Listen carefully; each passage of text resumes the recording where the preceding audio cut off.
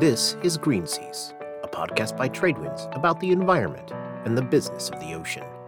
I'm Eric Priante Martin, and today we're going to ask whether shipping should even consider the nuclear option.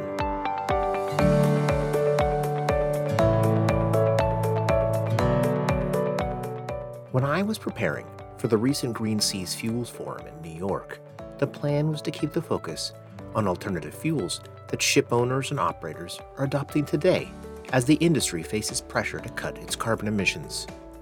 So I didn't prepare any questions about nuclear power because, though it has zero carbon emissions, it just seems so far off.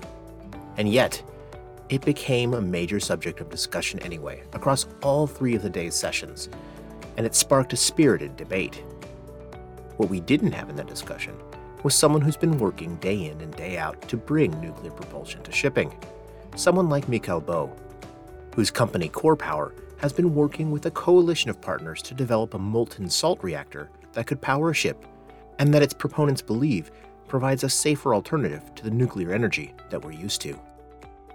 So before getting to our debate on the stage, I wanted to ask him for an update on nuclear for shipping. I think, Eric, to get to where we are and to get to the latest, maybe we take a step back as well and look at how we got here, right? Because, what we've realized, and I think what so many people around the world are realizing now, is that nuclear is misunderstood. We had this fear, or we still have in many parts of the world, a fear of nuclear, that nuclear is unsafe, or that it's somehow going to cause us to die in a horrible way. And it just doesn't compute. It's not what's been happening. That's not how things work. And it's been misunderstood and misrepresented for so long. And I think the nuclear industry, as it's grown up to be, has been rather poor at promoting itself and explaining what it is that it actually does. So this fear that we've gradually now started to overcome in the shipping industry and to a large extent also in heavy industry, is coming from the fact that people are realizing that actually, hang on a minute, what was the fuss about it? It's never killed anyone. In fact, we use nuclear radiation to cure people of illness, not cause illnesses, and it isn't anything to do with nuclear weapons. Nuclear weapons, I think we can all agree, is probably the most terrible thing out there, and it really shouldn't exist. But nuclear energy and nuclear weapons are as different as a gun and a teaspoon, right? I mean, they're made of the same material, but they don't perform the same function. Where we've got to is in three areas, really. We've gotten to a point of in the development of the technology. We've gotten to the point in the development and preparation of the market, if you like. Everyone's sort of view on how this is going to work. And then we've gotten to a certain point in the way that rules and regulations are going to work as well, because all of those three things are terribly important in order to be able to prototype, and then demonstrate how this is going to work. So to take each one of those in turn, technology, we've gotten now to the point where we've solved, or we're starting to find the final solution, if you like, on some of those really difficult issues. Because nuclear is difficult. It's hard. It's expensive. It's difficult. You never know what's going to happen next. It's really tricky to get it right. But, it's important to carry on to get to the end point. So some of those really difficult technical challenges we're starting to overcome, and we can start to see exactly how these molten salt reactors are going to work, erosion, corrosion. On the market, we're starting to see now, it's not just us talking about it. It's, as you had in your forum, you have senior leaders and highly intelligent people, talking intelligently about this, and that's good. That means that there's a debate. That means that people are putting facts on the table, and they're questioning them, and they're trying to understand them, and that's incredibly healthy. And then in terms of regulations, we're now getting to the point where the UK has passed the nuclear ships regulation. The IAEA in Vienna is now starting to produce safety-related material on floating nuclear reactors and moving on to nuclear ships. We start to see in the United States, the likes of the NRC and the US Coast Guard, etc., are starting to get engaged in that process to see how the US is going to do it. The US government, through the US Department of Energy, funding American Bureau of Shipping to, as you heard on your panel as well, from American Bureau of Shipping, they've been funded to, if you like, study a pathway. How do we get this done? How does this going to work? So, I think what we've got is another 2-3 years before we've got that start point, if you like, of knowing exactly where the first deployment's going to be, how it's going to be prototyped, demonstrated, who is going to be for, what under what rules and regulations, licensing regime, etc. And that comes about very quickly. That's it's sort of almost like tomorrow, isn't it?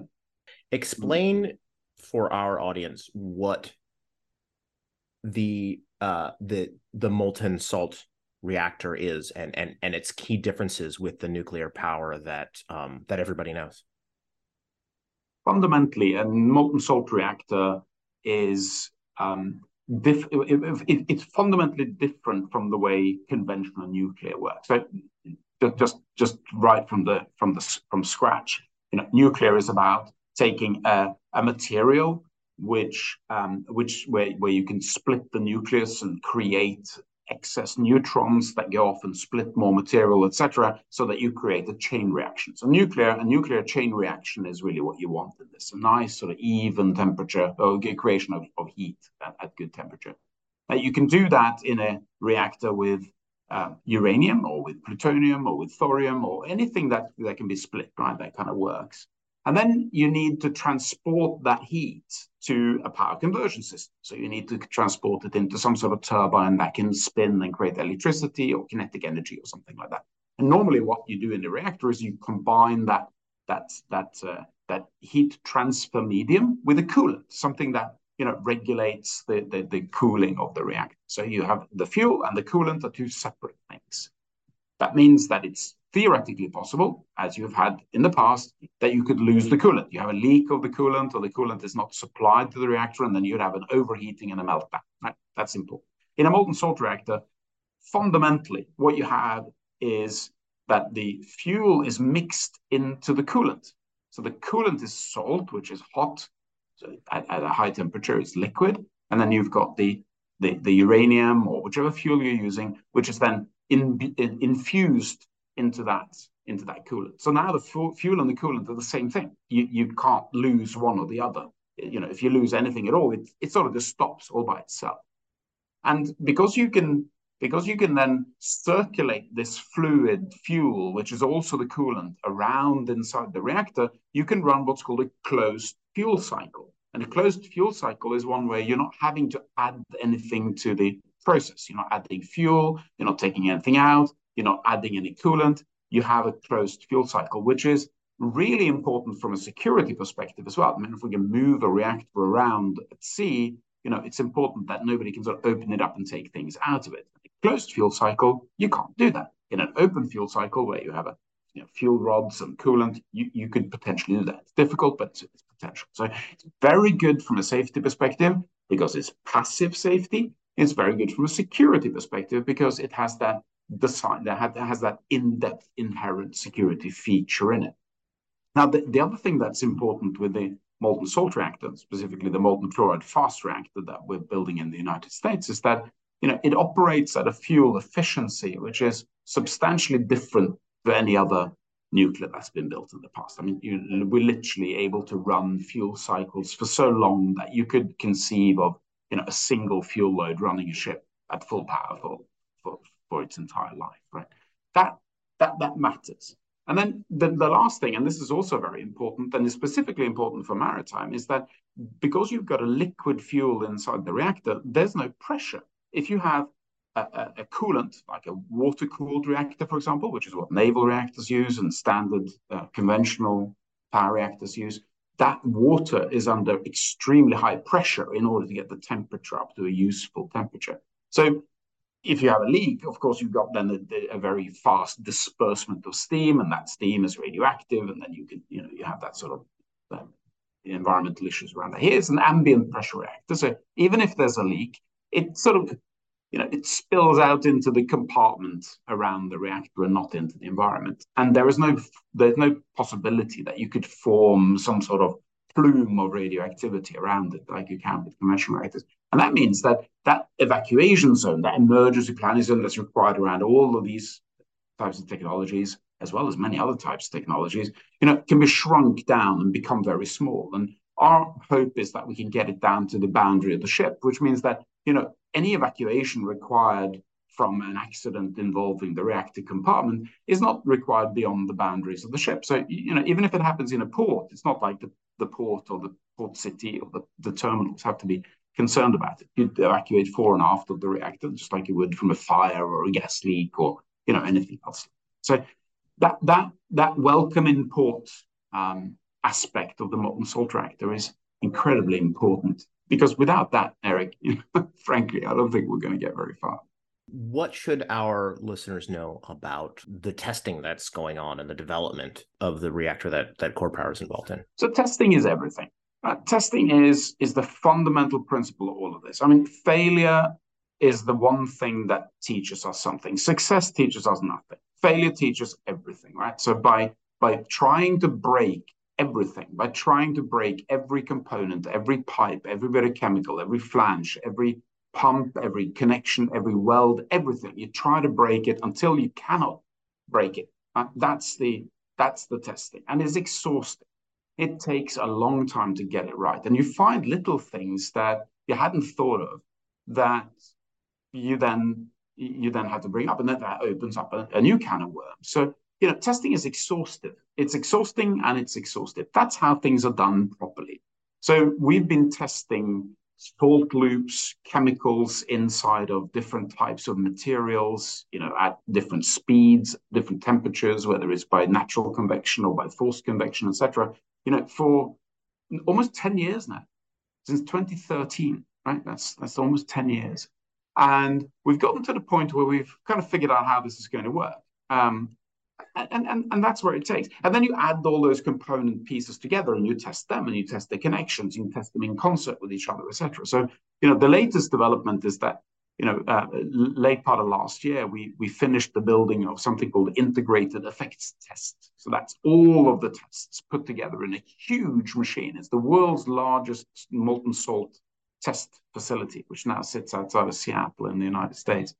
It's a very expensive, very complicated bit of kit, but it is awesome. And it's, they're going to be providing results on the way that molten salts flow and the way that the sort of thermal hydraulics, if you like, of the machine that has never been done before. So testing is like I said, is everything. And we'll continue to test. I mean, there's years left of testing everything. Once you got to the point where you've got that actual first experimental reactor, which is due to come on the stream at the end of 2025, beginning of 2026. So around about that point there, we will have tested everything, and that needs to be tested, and then we go on and test everything again. So that's kind of the beating heart of the whole program, is testing it until it breaks, or until it can't break anymore.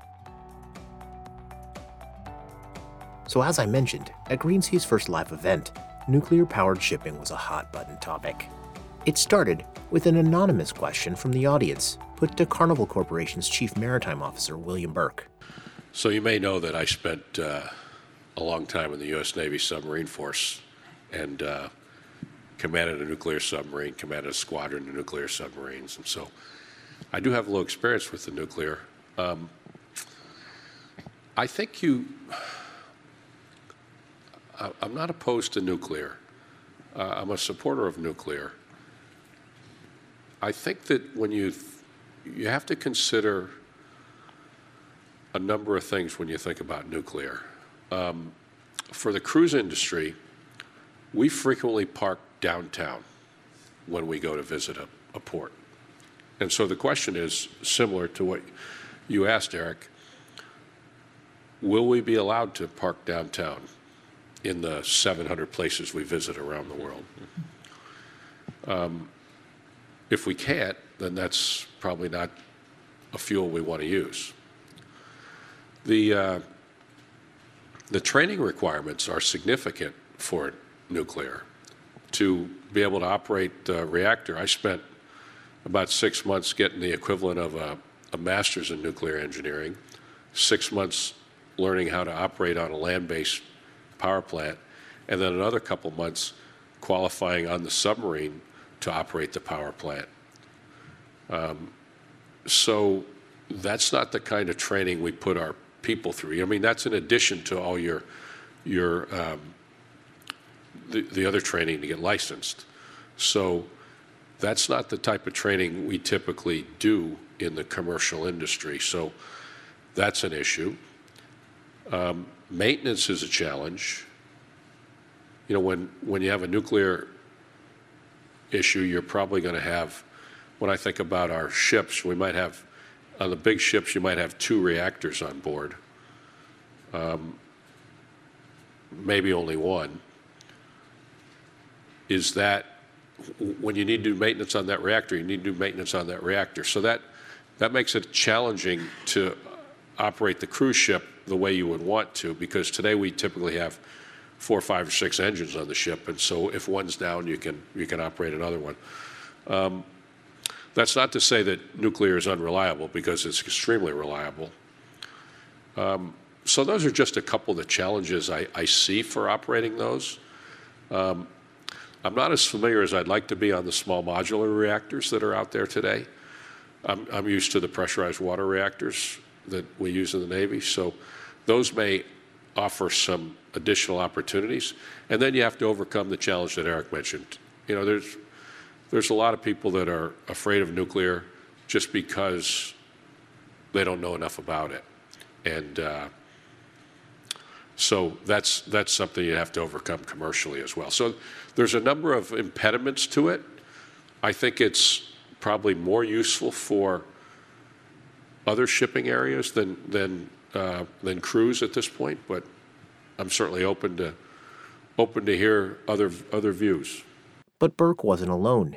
Eman Abdalla, the operations director at major vessel operator Cargill Ocean Transportation, sees prospects for nuclear in the future, even though her company is currently investing in biofuels, methanol, and even wind propulsion for its ships. We don't think that, the final solution to decarb shipping is going to be one specific type of fuel. So, one of the audiences asked earlier about nuclear. We also believe that nuclear will most likely, and I'm not going to say the word definitely, although I'm tempted to, is going to be the end solution, right? But from here till we reach that end solution, we're going to have to use green methanol, and methanol actually, ultimately we want to use only green methanol, but until we use only green methanol, we're going to probably have to go through different shades and different colors, right? From gray to blue and so forth. And then there was Hamish Norton, president of shipowner Bulk Carriers. My colleague Joe Brady asked him about how he sees shipping's menu of alternative fuels under consideration. Then there's nuclear, which probably doesn't work for small ships, but it might work for large ships. And once you've paid the cost of a nuclear reactor, which is going to cost a lot of money, whether it's big or small, and you've bit the bullet, to hire a crew of retired Navy officers to run your ship with a nuclear reactor, maybe you design that reactor to let your ship go 25 or 30 knots. So maybe it pays for itself in ways that haven't been so obvious. Then we got to our panel of financial experts. Surely the talk of nuclear shipping is over now, right? Wrong. Here's Michael Weber, who heads Weber Research and Advisory. To your point, we spend a lot of time outside of research also on alternative fuels. A lot of time in methanol, obviously a lot of time in LNG and RNG, as well as ammonia. Actually, I feel compelled to, before I even get into that, I think something Hamish said in his remarks around nuclear energy, there's so much double counting when it comes to electrification targets and green fuel targets. I don't think any of this works unless we can actually crack the right method to deploy more dispatchable nuclear energy, particularly offshore. Just the electrification double counting alone is just smacking us in the face, and we kind of ignore it as we talk about alternative fuels. Then there's Macquarie Bank's Morten Arntzen. The last thing is I have to say nuclear because I just think it's kind of fascinating, because I think we are in a all-the-above world, but there's been 160 nuclear vessels built in the world. There hasn't been an incident on any of them. Well, 5 submarines sunk, but they didn't cause any nuclear problems. The first commercial nuclear-powered vessel was built in the United States in 1959 in Camden Shipyard, New Jersey. For $46.9 million, basically a third of the cost of a Jones Act MR today in a U.S. yard. So my only point is that we're going to have to try different things. Eisenhower thought that nuclear power could become a viable, peaceful alternative for industry, and I would not be surprised if you see a lot faster action on that. Not till 2035 or 2040, but I think that's coming too. Nikos Petrakakos, senior advisor for decarbonization at Tufton, which invests in shipping, also weighed in. I'm very pro-nuclear as an energy source, but I'm very skeptical about it being on ships, not because of the risk, but because of the NIMBY effect of, as they mentioned earlier, not being allowed to get into port. And even once we get past that, the cost is significantly higher, and it changes the whole structure of how shipping works. Right now, it's a fairly low cost with a high operating cost. You're switching it to a very high new building cost for a very low operating cost.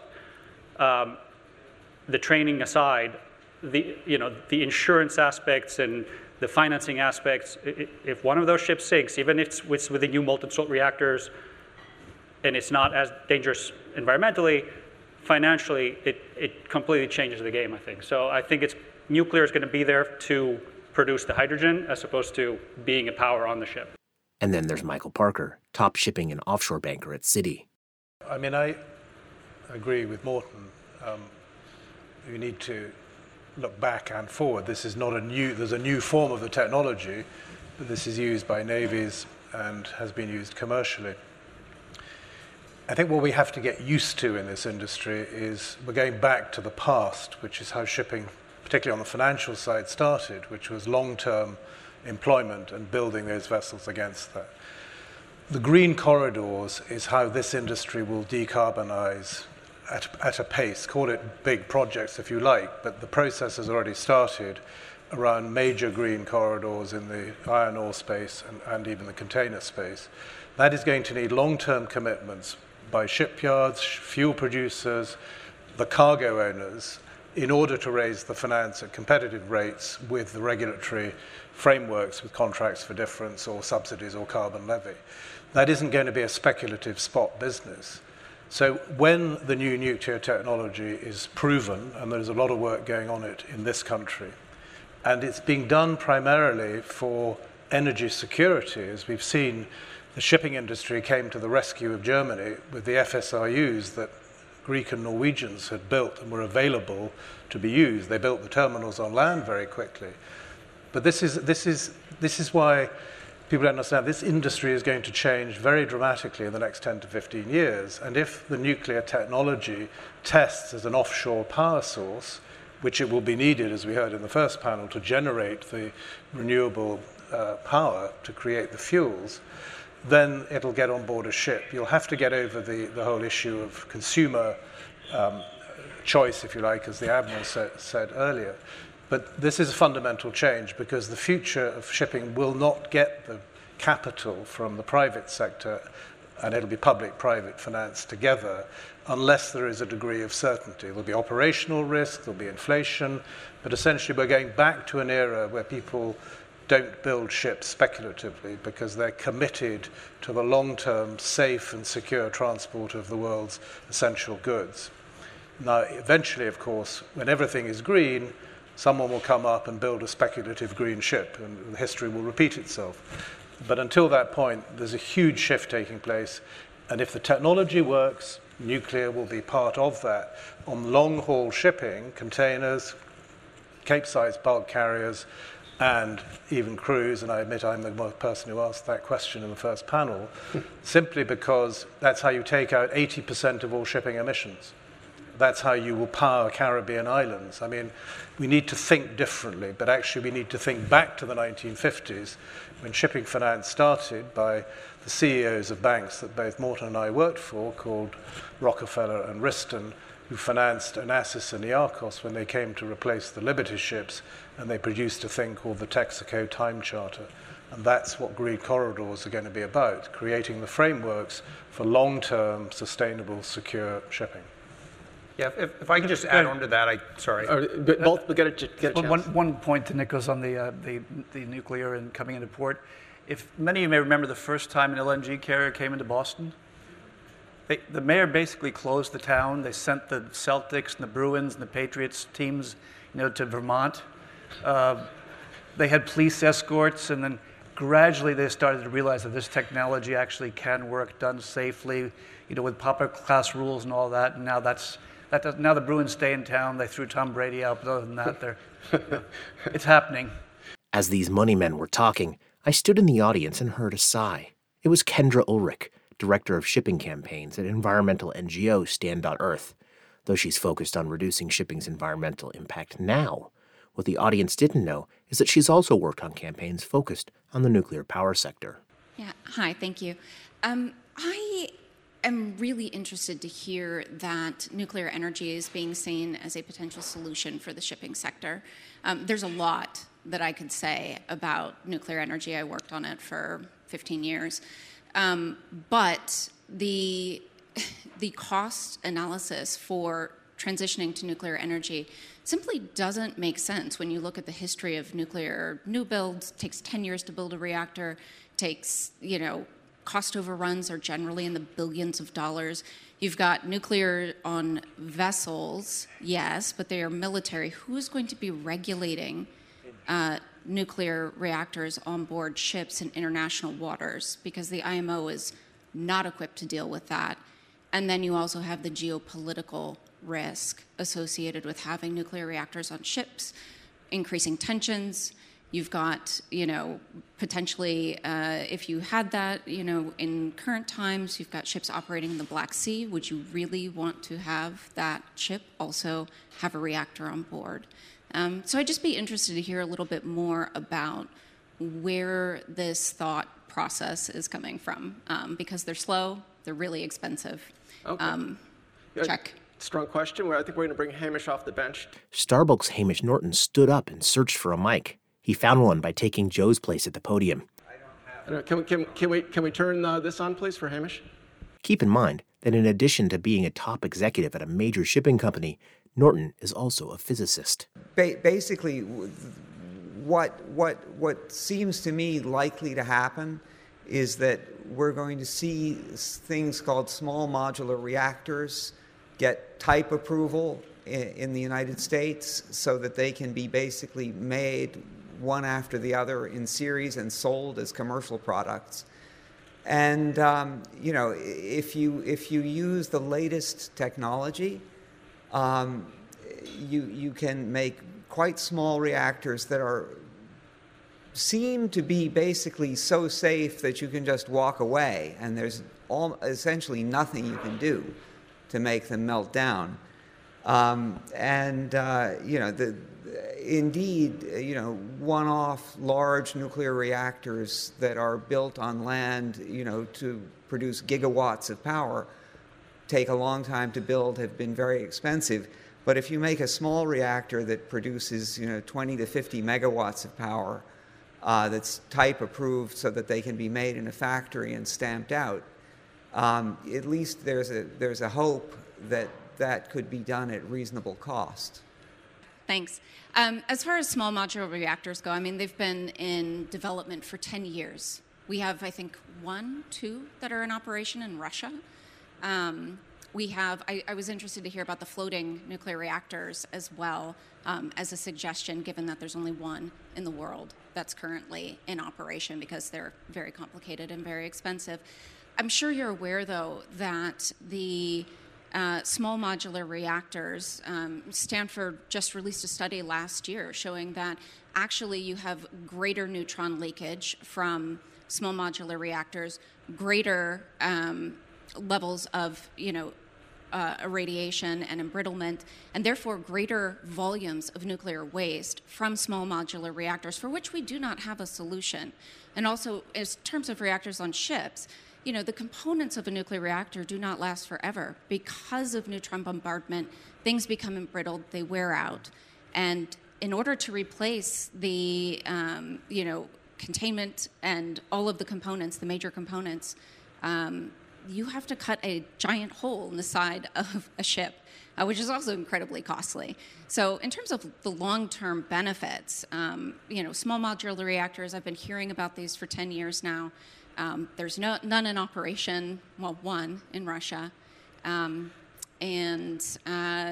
actually seem to produce less energy than a large nuclear reactor for the uranium fuel and produce more waste that you then have to deal with as well?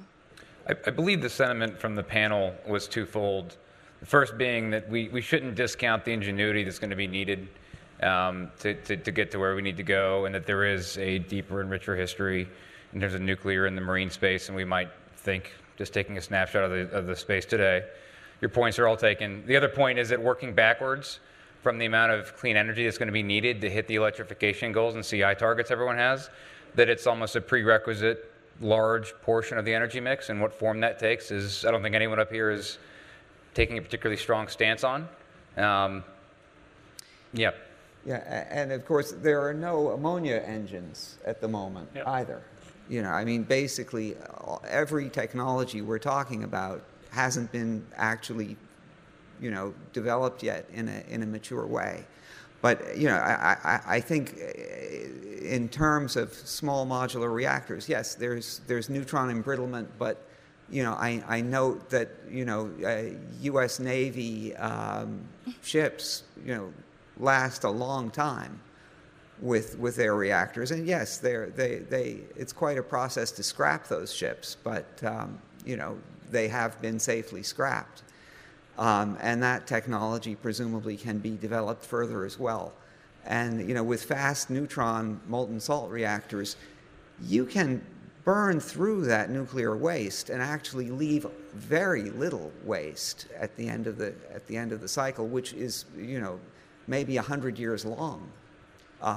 You know, if you use fast neutrons. Anyway. Okay, thank you, Hamish. One thing I would like to add, maybe on a positive note. Sure, Nikos. One takeaway I'm getting from this back and forth and from the answers, if you asked most people on this panel, or maybe generally shipping 5 years ago on a similar panel, if methanol, ammonia, or any of this, let alone nuclear, was going to happen, most answers would be probably not, I don't know. You know, shipping has historically been, bring me regulation, I'll fight it back until as far as I can, at some point I'll implement it. This is the first time, a lot of it is with, you know, the work you've been doing, that the industry is actually pushing regulation or asking for more regulation. And I think that's part of why I'm optimistic about 2030. I think the industry is finally leading rather than waiting for regulation to come. And I think that's why I'm positive about sort of where we're heading as an industry. Okay, nice point. I think maybe we have time for one more. If we just here. Just not about nuclear, please. Please, yeah. Now, one outfit that participated in our event has been taking a hard look at nuclear. It's American Bureau of Shipping, or ABS. As a classification society, it has a major role in exploring future technologies for shipping to ensure they can be adopted safely. I asked Chief Operating Officer John McDonald what ABS has found out so far. I hate to even bring it up, but okay. So, no, we are very much involved in the nuclear side of the business right now. Many of you may know that a few months back, the Department of Energy here in the U.S. Awarded ABS a pretty sizable grant to basically build a couple of conceptual designs for commercial nuclear vessels. And those were those molten salt reactors. So we're actually working through that now. We've got the Department of Energy. We've got a few different departments in the U.S. government that are kind of feeding into that to support. And at the same time, we're working with the core powers, the terror powers of the world to basically kind of support those designs. But what's interesting is that now, and I think it was announced maybe last week, is now there's a consortium in Korea of ship owners and the shipyards that are also going out for nuclear in the commercial space. ABS is also involved in that. So we talk about it, it's a long stretch, but it's being talked about more than a lot of different topics in the maritime industry today, because I think a lot of people think that is the final kind of answer for either doing the green fuels ashore and providing that green power, or actually onboard application. Yeah, we heard in our first panel about the kind of public perception of safety concerns. What's the initial impressions in this work of the the safety risks of nuclear? Yeah, so that's actually one of the big outcomes that we're pulling out of this grant that we're doing with the Department of Energy. One of the biggest things is I think somebody mentioned about hiring a bunch of retired Navy nuclear crew. It's the competency of the crews that you're going to have to start looking at. And I know in the shipping world today, we're all challenged with that as far as having competent people with the new technology that's out there today, the growth in a lot of the market segments, and getting that education and knowledge base into a lot of the new technology and fuels that we're working with, nuclear being at the end of that for sure. So that's a big challenge. Obviously, there's many safety considerations on board. The removal of the core and how you handle that, and then of course all the social kind of hurdles that you have to overcome as you're going globally with this potential ocean-going vessel. So a lot of things that we're looking at in that space, but I won't go any deeper into that because I don't want to get hit. And finally, I went back to Kendra Ulrich. So I have one more question about nuclear. and it's for you, Kendra. So as we heard today, there are near-term solutions, there are long-term solutions that are going to require a lot of exploration, and a lot that aren't cheap. Why not explore it? Yeah, that's a great question. So, nuclear is something that the industry keeps trying to repackage itself as being an innovative, new technology. We're coming up with this advanced reactor, small modular reactors, those sorts of things. The truth is that it takes decades to develop a new nuclear technology. It takes 10 years to build the average nuclear reactor. There are cost overruns into the billions of dollars for most nuclear reactors. I heard earlier about molten salt fast breeder reactors on board ships. I would say history tells us that that is a terrible idea.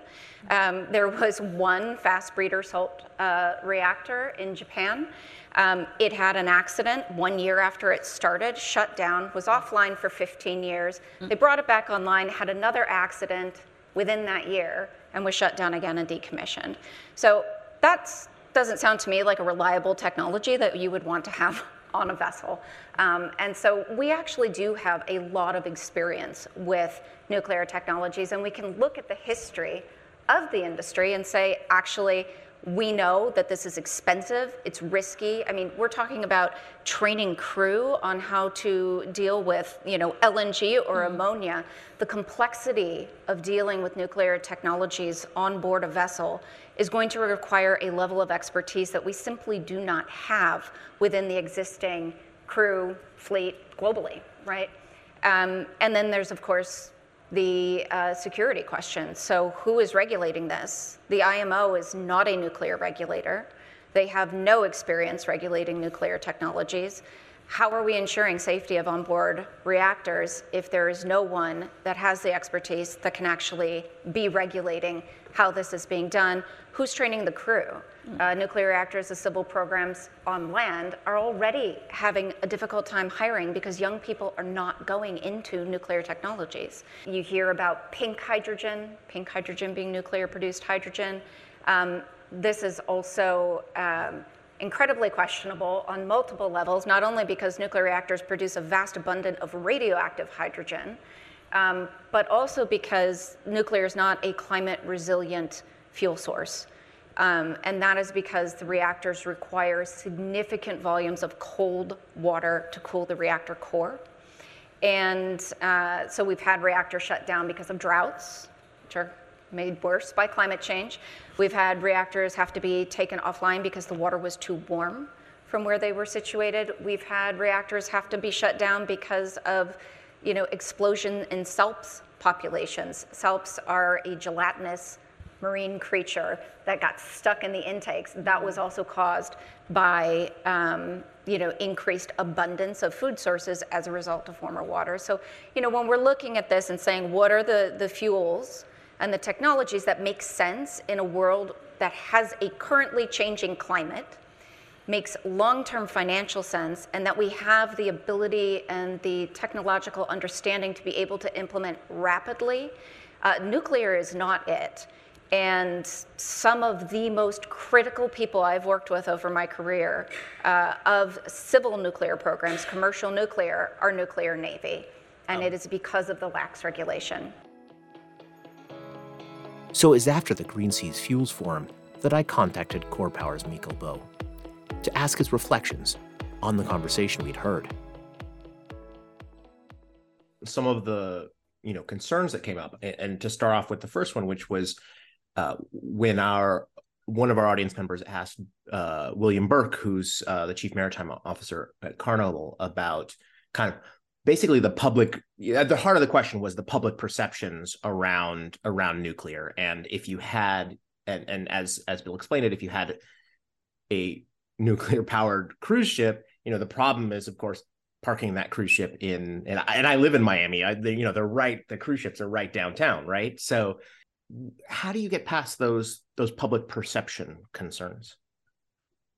I think he used the term parking downtown, right? If you can't park downtown, then it's not the technology for them. No, clearly that's important. And go back to what I tried to explain about the key differences between nuclear, and we think of nuclear, and this molten salt reactor. Of course, is if you've got something that even if it breaks, right, whilst we're operating at full power, you don't have any danger around it. It's not like, there was the story about the LNG tanker coming into Boston Harbor. They were sending the football teams out of town, because they didn't want them hurt.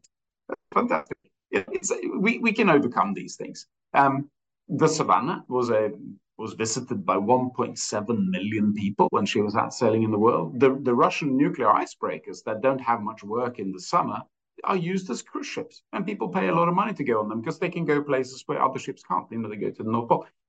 It's like the fear inside us, Eric. I mean, if you're not afraid of it, then why wouldn't you? And I think that's all to do with information. It's to do with education. It's to do with demonstration. It's to show people, how this can work. And if we're right, and I believe we are, then I think we can overcome that. But to talk about it now and convince people that, yeah, sure, that'll be fine, I think is only half the battle. I mean, we need to actually, bring the machine, right? Or bring people to the machine and say, well, look, it looks like this. Here's what it does. And I think most people will be surprised. And then lastly, I wanted to ask you about the comments from Kendra Ulrich. She's an environmentalist who, wants to push shipping to decarbonize, but also doesn't see nuclear as a path to do that at all. And I wanted to ask you, what do you say to her concerns? I mean, listening to what she was saying and taking each point in turn, I mean, every single one of them was either incorrect or not relevant to what we're talking about, including the Japanese reactor that she was referencing, right? Which is a sodium fast reactor built as an experimental reactor in Japan in the 1980s. Now, you got to know the difference between sodium chloride and sodium. Sodium is a volatile metal. Sodium chloride is something you put on your eggs. Right? It's the same thing. It's a little old-fashioned to say that nuclear is slow, it's too expensive, and there is a history of it going wrong, when in fact, you've got, in the United States, you've got nearly 20% of all your electricity made from nuclear energy. And, you only had one notable mishap, and it was in 1979, 2 weeks before that famous movie, The China Syndrome, came out. Nobody got hurt, nobody died, no one, nothing really happened. It was just, but there was a lot of panic around it. And since then, 20% of the world's largest economy powered by nuclear without a single mishap. The safety record of this industry is unbelievable. Same in France, the same in the UK, same in all other big nuclear nations. And we've had Chernobyl, we've had Fukushima Daiichi. Chernobyl was an outlier. I mean, really, I don't think it's relevant to anything that happens today. Fukushima again was one of those incidents where the rule, the law said you had to evacuate everyone within a 30-kilometer radius because that was the evacuation zone, and the government pulled the trigger and invoked the law. But really, it wasn't necessary. No one got hurt. No one was going to get hurt from it. It was a shame. It's sort of a bit of a funk that we got ourselves into with this. So to bring those things up and say that that's somehow relevant to this is, in my opinion, erroneous. The other thing is about cost, right? The cost and time. It doesn't cost a lot of money, and it doesn't take a lot of time to build the reactor. What costs money and takes time is to build everything else. If you're building a big power station, here in the UK, we've got 2 of them being built at the moment. Each one of them are pouring 3 million tons of concrete. 8,000 people working on a construction site, which is the biggest construction site in this country and has been since they built the motorway around London in the 1980s. It's a civil construction project that takes time. The reactor is actually fairly standard and doesn't take that much and isn't that expensive. So if you take away that concrete, if you take away that balance of plant, that construction project, and you create a marine product out of this that's fitted in a steel structure, without that pressure around it and with proper shielding and containment so that it's all done correctly.